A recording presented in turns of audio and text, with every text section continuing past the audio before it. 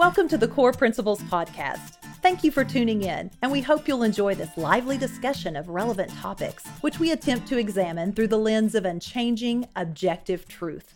Here's the host of the Core Principles Podcast, Clay Howerton. Thank you, Suzanne. Today on Core Principles, I'm honored to welcome back to the program Dr. Ryan Anderson, the president of the Ethics and Public Policy Center. We're going to be discussing the new book he has written with Alexandra DeSanctis called Tearing Us Apart: How Abortion Harms Everything and Solves Nothing. Now, that's a great descriptive title, and we'll obviously have a lot to talk about on this topic. Welcome back, Ryan. How are you doing? I'm doing well, and thanks for having me back. It's good to see you again. Yes, sir. Well, of course, I do want to talk about your new book, Tearing Us Apart. But before we dive into that, I'd like to follow up briefly with the last conversation you and I had on this program, in which we discussed a prior book of yours called When Harry Became Sally. You described what's happening in our country as our transgender moment. And in light of the ever-amplifying anti-reality going on, I wanted to ask you if you think our transgender moment is going to persist for more than just a moment? Yes and no. I mean, it all depends on, how long you define a moment. I think it doesn't have staying power. It's not here forever. It's not, quote, the right side of history. It's not the long-term future. I think it's really up to people like you and me and our listeners to make the moment as short as possible. But, in the past year, since we last spoke on this podcast, there have been promising signs, right? More and more kind of mainstream journalists are willing to cover at least the pediatric gender transitions and how there's no science to back it up. More and more European clinics in the UK, clinics in Central Europe and Western Europe are shutting down their pediatric gender clinics, right? I mean, the countries are shutting down the pediatric gender clinics. Some of the people who pioneered the transgender procedures for kids are having second thoughts about them. That's all taking place in a post-Christian Europe. And yet right now, the Biden administration is like doubling down on transgender ideology. So, the old saying was that, Europe sneezes and America catches a cold, and that what happens in Europe happens in the States a decade later. And so I wonder if, right now what we're seeing on some of the transgender stuff is just a lag, that, these things were pioneered a decade ago in Europe. It's now happening in the States, but 5 to 10 years from now, we'll start having the second thoughts. There are courageous people like Abigail Shrier who have been speaking out on this. J.K. Rowling has spoken out, at least as applied to kids and as applied to athletics. Andrew Sullivan as applied to kids, as applied to athletics. So there aren't enough people willing to take on everything. So I think it's important that some of us just stand for what the truth of the matter is. But we are finding both political and cultural allies when it comes to athletics, private spaces, and children. And that's a start, right? Because, I think ultimately we want this moment to be very short. And we want this movement, this ideology, to go away because it's harmful. Yes, sir. Well, I take encouragement that you still find an end in sight. Just 2 days ago, as we're recording this, on the 7th of August, 2022, every single Democrat in the United States Senate voted against a simple statement that affirms the biological reality that among human beings, only females, that is, with ovaries and a womb, can become pregnant. So however crazy we think things have gotten, the crazy train keeps rolling. So I'm encouraged that you think this will end before too long. It won't persist indefinitely. Well, here we go with a smooth transition. Dr. Ryan Anderson's previous book, When Harry Became Sally, was banned by Amazon. And now he and his co-writer, Alexandra DeSanctis, have written about a totally non-controversial topic, abortion, with Tearing Us Apart. So, Dr. Anderson, given that your research is time-consuming, given that it's very labor-intensive to put together a book like this, why do you put in this work for topics that are going to get you backlash and heat? I think the short answer is that it's my vocation. This is my fifth book and it's a pro-life book. It's very explicitly, I mean, the subtitle of the book is Abortion Harms Everything and Solves Nothing. And that's, our bottom line conclusion about the reality of abortion. It's my fifth book. And I think even with that title, it might be my least controversial book, which really says something. The first book I wrote was titled What is Marriage? Man and Woman, a Defense. Then there was a book on marriage and religious liberty, then a book on religious liberty and discrimination, then the book on transgender ideology that you mentioned, and now the pro-life book. And the reason why, you ask, why do this is, I just very clearly have the sense, the determination, the conclusion that this is my vocation, to take very sensitive, difficult, controversial topics where an important truth is at stake, right? I mean, there are important truths about marriage, about religious liberty, about the human person as embodied male or female, and about the dignity of the human person in the womb, that every one of our grandparents took to be common sense, self-evident truths, right? None of our grandparents needed a book to explain to them that marriage was the union of husband and wife, or that religious liberty was a foundational American principle, or that we're embodied as male or female, or that the child in the womb is a child in the right. Every one of our grandparents took that as common sense, self-evident. In our postmodern culture, all of those claims are controversial, right? You go on an elite college campus. I was an undergrad at Princeton. I think the way that I discerned my vocation here was that I had classmates who didn't just disagree with me, they couldn't even understand why I believe what I believe, right? So we couldn't even really achieve real disagreement because we couldn't even communicate that there was a barrier. And so, I had set out in all the books that I've written to write the type of book that they could at least find understandable, right? I'm not naive. We're not going to persuade the hardcore secularist activists on the left, but I want them to at least understand that there's a rationality here. There's an intelligibility. And then, the other, intended audience, are probably our listeners right now, to better understand the truth of the matter. I don't want any of our listeners thinking that, the position that they hold might not actually be the fullness of truth, might not actually be the truth about human nature, the human person, et cetera, et cetera. And so I work within a philosophical tradition showing the harmony of faith and reason, right? So I'm not a biblical exegete. I'm not a theologian. There are people doing important work on the revealed theology and biblical truths on many of the questions I just mentioned.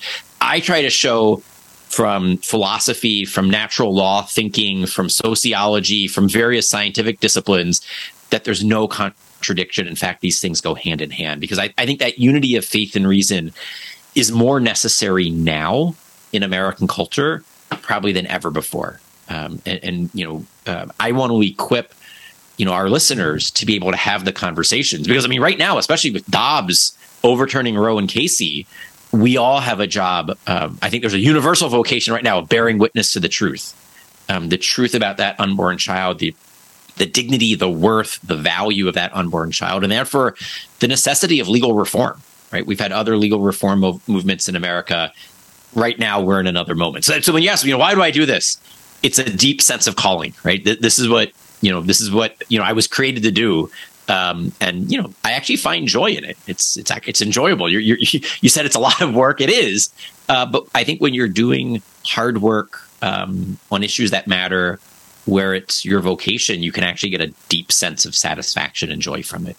I'm thankful you've answered that call, and it is valuable for me and reading your books, and hopefully for the listeners who will pick up copies of your books.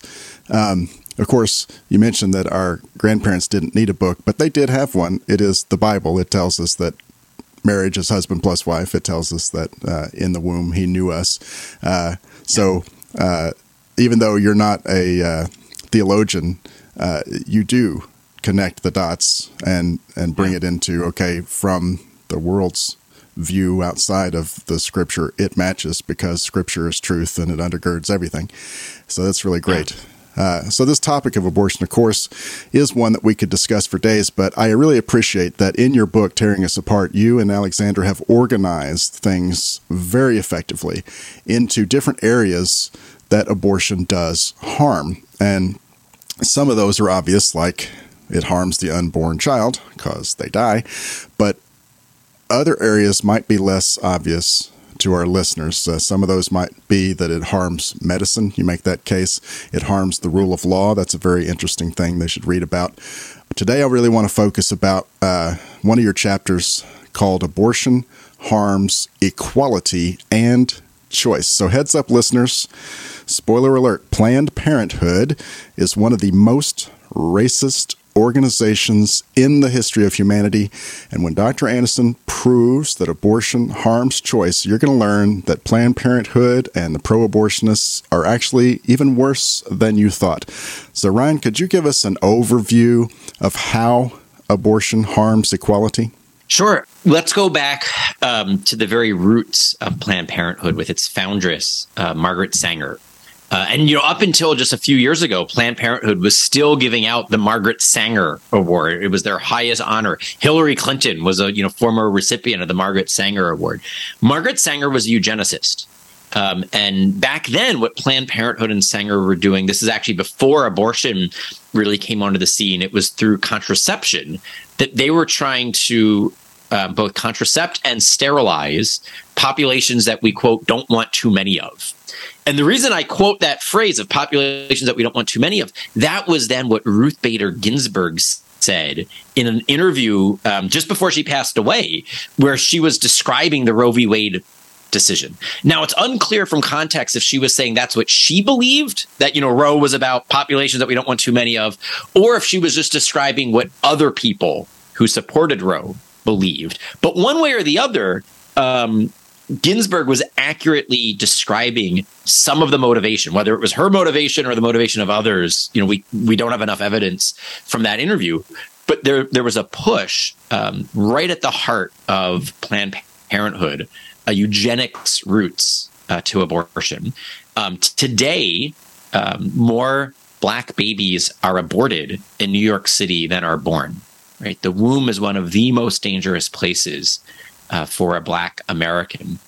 And yet we don't hear those who are concerned with civil rights, those who are concerned with equality, those who are, anti-racists, et cetera, speaking out against this. And in fact, when people do try to speak out against this, they get silenced and shouted down. So that's one area, kind of the eugenics, race-based abortion. There's also sex-based abortion. There are millions of missing baby girls across the planet. And not just because of China's one-child policy or, various kind of Eastern cultures that prefer boys over girls. Even in Western nations, what the euphemism is sex-selective abortion, as if you're selecting the sex of your child. What you're really doing is you're discriminating against the sex of your unborn daughters. Right? I mean, it's discriminatory abortion. And then the last example I'll mention in terms of equality is people with disabilities. You sometimes see these Orwellian headlines that say Iceland eradicates Down syndrome, as if they found a cure for the genetic disease, when in reality what they have done is they've eradicated people with Down syndrome by aborting all of the people diagnosed with Down syndrome. And just one thing to add right there is that, we know from New York Times reporting that many of those genetic tests performed in utero are inaccurate. So not only do we have, discriminatory abortions going on, but many of them are based on flawed underlying studies. And what a tragic mistake. Yes. No, it's terrible. And what's so courageous are the parents who refuse. I mean, I know individuals who have been told by their physicians, your child has a genetic disorder. When do you want to schedule the abortion? Thankfully, they told the doctors to buzz off. They found new doctors. They carried their children to term. They loved their children. And then lo and behold, it turns out that genetic test was wrong. But even if the genetic test was accurate, that doesn't undermine the dignity, the worth, the value of that child. People with disabilities, and this is what is so corrosive of the underlying eugenic message of these forms of abortion, is that only certain people have worth, that there are certain lives unworthy of life. to borrow the Nazi phraseology. Which was inspired by the same eugenics. Yes. There are unfortunate some deep connections here. We refer to all three of these things as lethal discrimination in the room. And what we point out is that people and organizations who normally are very vocal in condemning race-based discrimination, sex-based discrimination, and disability-based discrimination, they go silent when it comes to lethal discrimination on the basis of race, sex, and disability status in the womb. And in fact, they oppose laws that would prevent it, right? So we actually document in that third chapter of the book, various states, before Roe and Casey were struck down just a few weeks ago, states were trying to say, all right, well, within the Roe Casey framework, can we at least say you can't discriminate against people based on their race, sex, or disability status? And Planned Parenthood and other pro-abortion groups worked against those laws. So that's how it harms equality. I believe listeners will be, if they don't already know these things, they will be shocked by some of the specifics that you draw out when you talk about this. So, for example, it's good. You quoted something that Sanger had said, and something that Justice Ginsburg had said, which I hope shocks these liberals if they ever hear these things, that they practically worship RBG. But along with Sanger, then some of the things, she was at this for a long time before Planned Parenthood, and it was all building up to that. In 1919, you say that she had a essay called Birth Control and Racial Betterment. And then in that, she called for the elimination of the unfit. These are quotes. And she advocated, quote, to develop in America a new race with a racial soul. And if you don't hear Hitler in that, listeners, you're not paying attention. He also wanted a new race. He called it Aryan, but she just called it white. So I found in my research for this interview, Ryan Anderson, a Reuters fact check, because we need the other side, right? From as recent as May 9, 2022. And they claim, fact-checking you and us, that Margaret Sanger didn't actually mean the racist things that she said. They attempt to debunk the obvious intentions that she had. She deliberately focused her birth control efforts, and you mentioned this was like she was into birth control before Planned Parenthood was really into abortion, but she focused on the Black communities even before Planned Parenthood do that. She had this approach she called, quote, the Negro Project, and she wrote about that project, quote, we do not want word to go out that we want to exterminate the Negro population, unquote. Now, the fact checkers tell uninformed people that she couldn't possibly have meant what that sounds like, even though, as you point out, Dr. Ryan Anderson, Planned Parenthood still has about 80% of all their abortion facilities located in Black communities. So my question to you after all of that is, how is it possible for modern so-called liberals to defend these indefensible things and some people to continue to believe very obvious, provably false lies? A couple of thoughts there. I mean, and good research digging that up, because I think what this highlights is, Jay Budiashevsky, a Christian philosopher, has written several really, really profound books with great titles. One is What We Can't Not Know. One is The Revenge of Conscience, and one is Written on the Heart. And I think all three of those titles get at what's going on here, right? Their conscience is accusing them because there's a law written on the heart. There's something that they can't not know, and yet they need to justify it, right? And so what you're seeing is that, this is where you try to, and you see little kids do this. They know that what they've done is wrong, and so they're trying to come up with a justification, a rationalization for it to try to excuse it when they, go to the parents and they try to come up with an excuse, et cetera, et cetera. And so I think that's what's going on here. And I think you have people who have already reached the conclusion that they are pro-abortion and they are pro-Planned Parenthood. So then they have to go back to the history to try to justify historical statements and historical realities that in today's light look bad. I also think an additional thing is going on is that whereas the original eugenic roots and motivations for contraception and abortion have now been somewhat changed to like a humanitarian motivation, in which they're saying that, well, it's good that 80% of Planned Parenthood clinics are located in predominantly Black neighborhoods because Black people need abortion, right? So it's not that we're trying to prevent too many children from populations that we don't want too many of. Like, that's no longer going to be the stated justification. The justification is going to be, well, look, we are doing something that is charitable, that is like a form of humanitarianism by providing a service to a population that needs it. And I think that's how you would now see the justification. And then I just think the question would be, all right, well, on any other area, if you had a subpopulation that, quote, needed to kill this high of a percent of their children, would we accept that?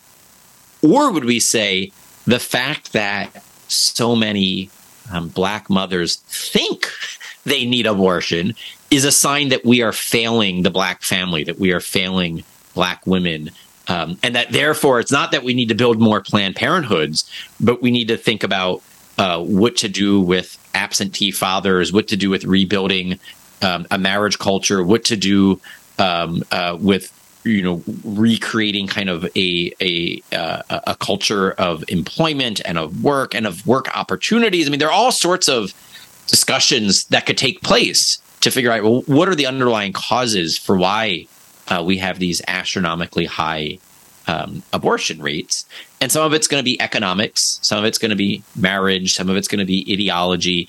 And then we could actually target those sorts of solutions, right? What's happening to Black working class jobs, right? And there are all sorts of debates. I don't have, strong opinions about, outsourcing jobs versus, free trade stuff. I mean, but we could think about those things, and we should be thinking about those things. And I know other organizations are thinking about those things. What's going on with blue collar employment in America? What's going on with the breakdown of the Black family? Right? And we have some people at EPPC working on both of those questions. To my mind, that's actually what justice and equality would require of us.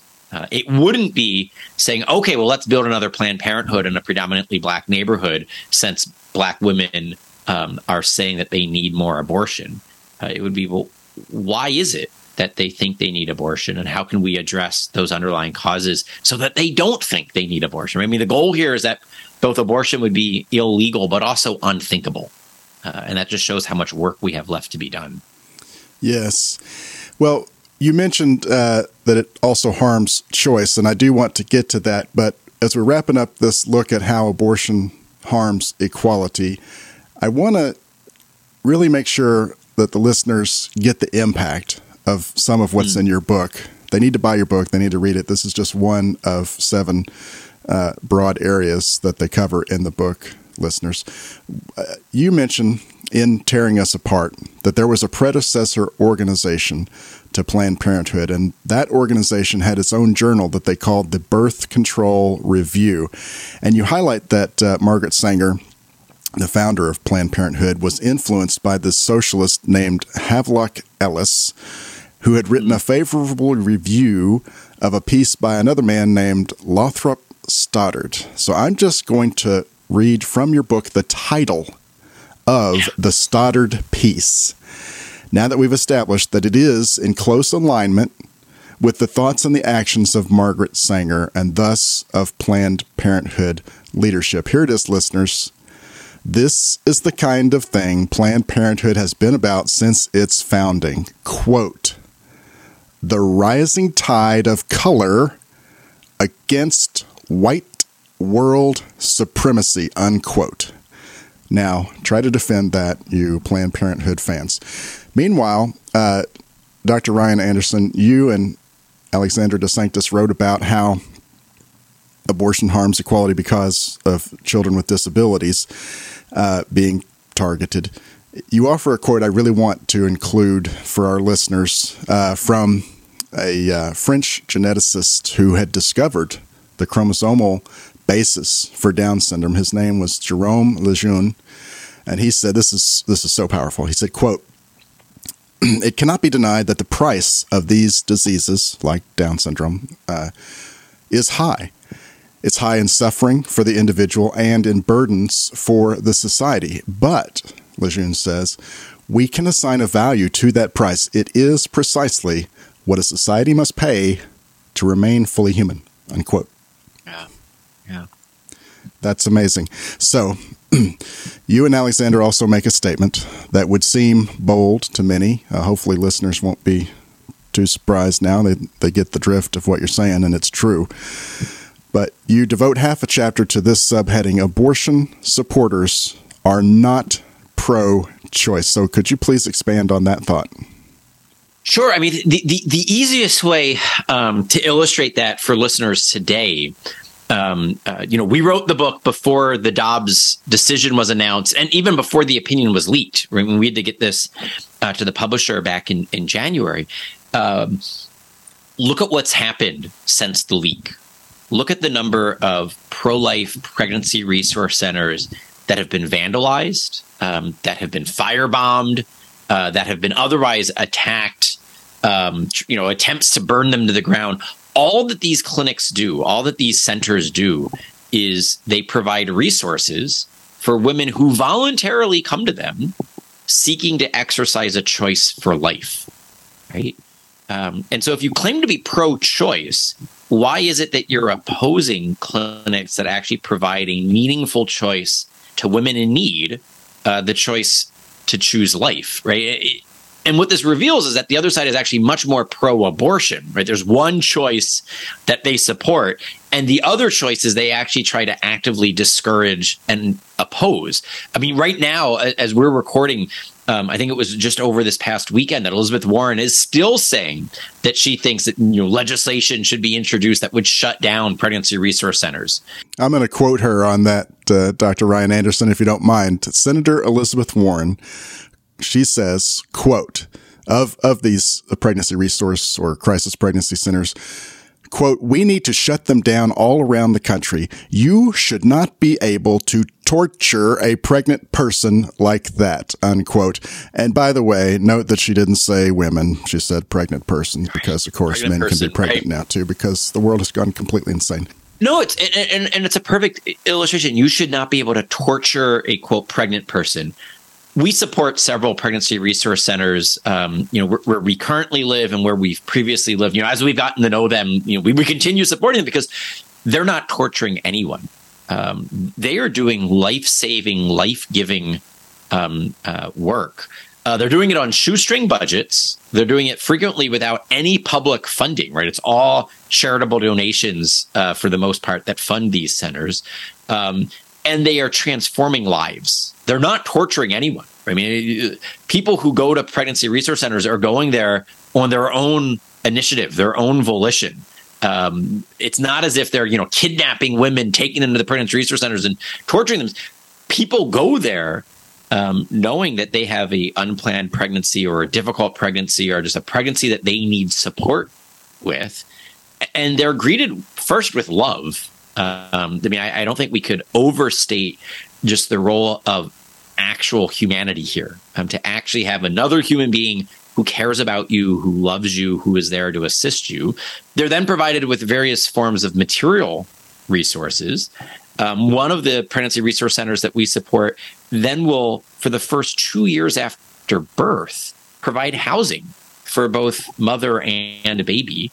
And then during those first 2 years, work to find them permanent housing, employment, et cetera, et cetera. And so the idea that, a sitting senator would say that what these centers do is, quote, torture is just outrageous. But it does highlight that pro-abortion activists, the reason I'm saying that they're pro-abortion, not pro-choice, what does Elizabeth Warren actually proposed to do to help those women to choose life? Right? It's Planned Parenthood isn't doing those things. They're not housing women for 2 years after giving birth. They're not providing women with diapers, with prenatal checkups, et cetera, et cetera. These pregnancy resource centers are. Yes, sir. And listeners, by the way, a couple of episodes back, I interviewed the executive director of one of those crisis pregnancy or pregnancy resource centers, Nicole Farley of Hope Unlimited. You can get a lot more detail in that episode of the kind of help that they provide, and it lines up completely with what Dr. Anderson just described. Well, at the conclusion of your book, Dr. Ryan Anderson, you quote a woman who had conceived a child before going on birth control and didn't know until later that she was pregnant. Her husband had talked her into aborting the child, and she described that in part, and I want to quote this. It's really powerful, and I assume this may be where you all took your title from. She said, quote, "Going into the clinic, that hollow feeling in the pit of your stomach, I didn't want to look anyone in the eye. The sound of that stupid machine, I'm sure I had a suction abortion. I was crying out. The doctor was rushing. It seemed like he was just tearing me apart," unquote. And that's so devastating. And of course, the child was literally being torn apart. In April of 2019, Planned Parenthood leaders admitted under oath that they do in fact harvest parts from babies. I'll remind listeners of a headline from the Daily Mail in an article sourced to the Associated Press on the 21st of July, 2015. Quote, "New Planned Parenthood video shows doctor haggling over prices for aborted fetuses, talking about what she called crunchy methods and her hopes of buying a Lamborghini," unquote. So the British put more descriptive titles on their articles in the Daily Mail, but that was the actual headline. Now, do you suppose, Ryan, that many people have become desensitized to the actual horror of murdering babies, especially given the sort of euphemistic language used to discuss it? Unfortunately, yes. And I just think, without a doubt, unfortunately, yes. One of the things that we know is that the law teaches. This is, within the philosophical jargon, it's called the pedagogical function of law. Pedagogy just being the big word for teaching. 49 and a half years of Roe v. Wade, of Planned Parenthood v. Casey, has now taught 2 generations of Americans that abortion isn't a big deal, that abortion's not a moral wrong, it's a constitutional right. And that has desensitized a lot of people. There's that law written on the heart. There are those truths that we can't not know. Our conscience is, having its revenge, and yet we have to suppress it. We have to deny that we know things that we actually know. We have to deny the law written on the heart. That's where you see the euphemisms. That's where you see the legislative attempts to silence the pro-life pregnancy centers. You see big tech and big media, social media trying to censor various pro-life groups on Facebook and Twitter, et cetera, that they can't let the truth get out. And for some people, they've desensitized themselves to the truth. Other people have never actually been exposed to it.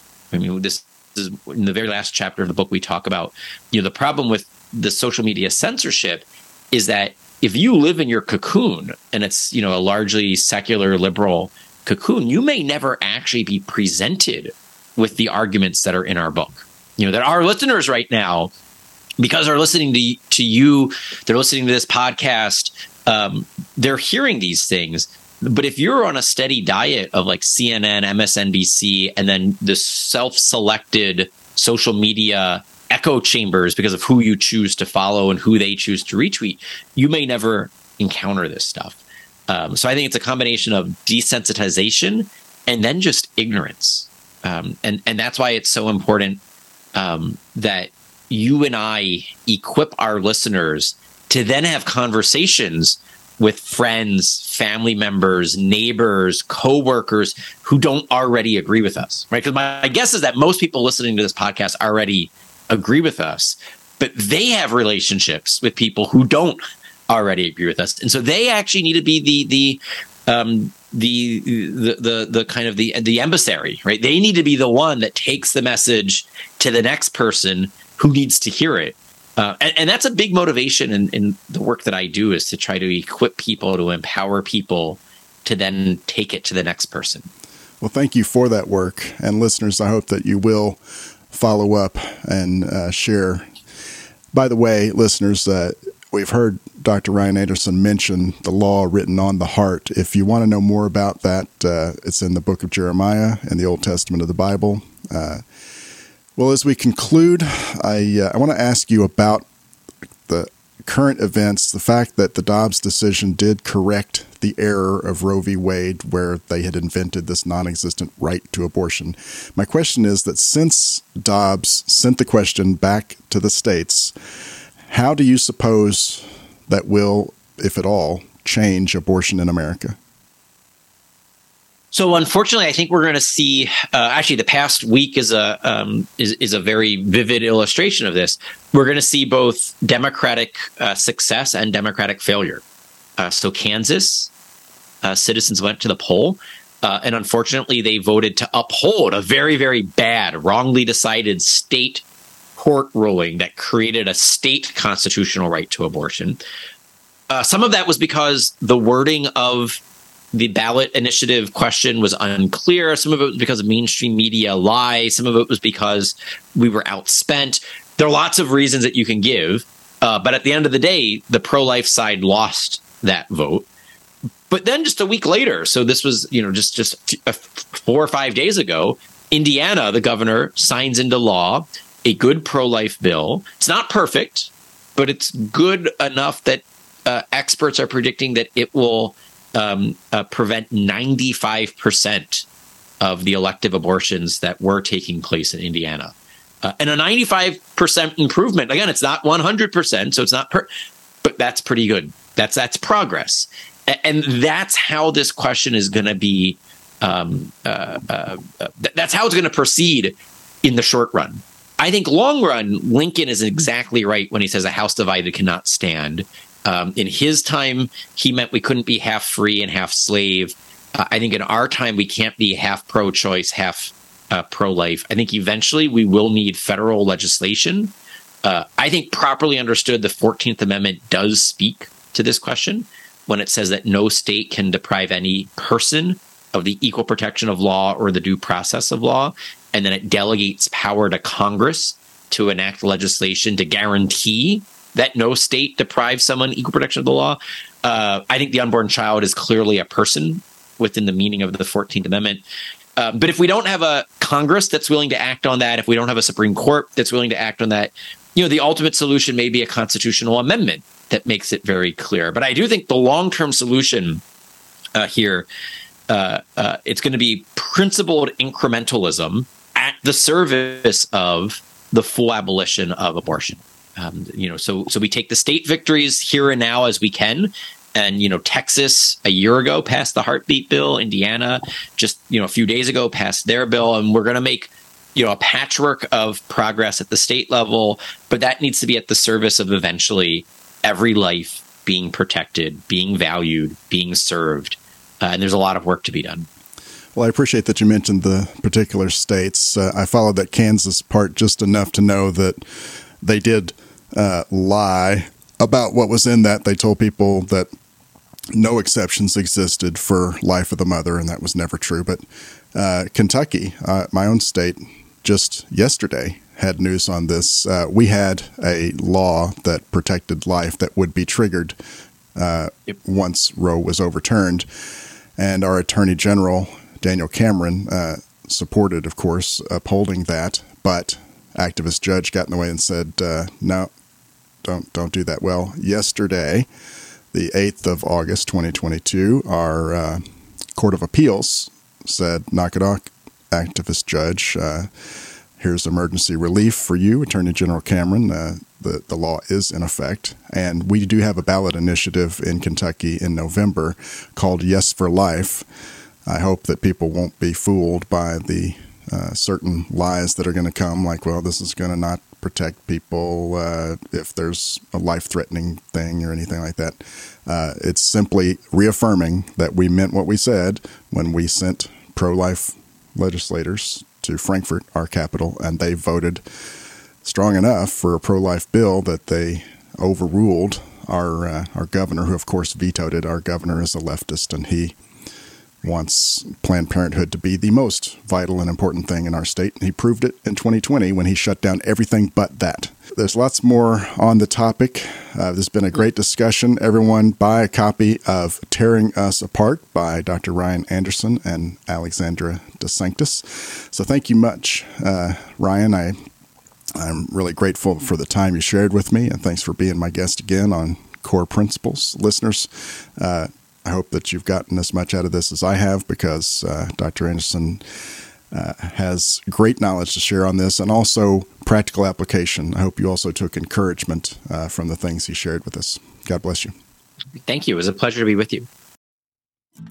Core Principles Podcast is produced in Paducah, Kentucky by Real Productions. Music is by Late July, Leight July. You can find our music on all streaming services or at latejuly.com. Thank you for joining us today for this episode of the Core Principles Podcast. Please visit core.buzzsprout.com for more information, and please share with your friends. We look forward to visiting with you again on our next episode.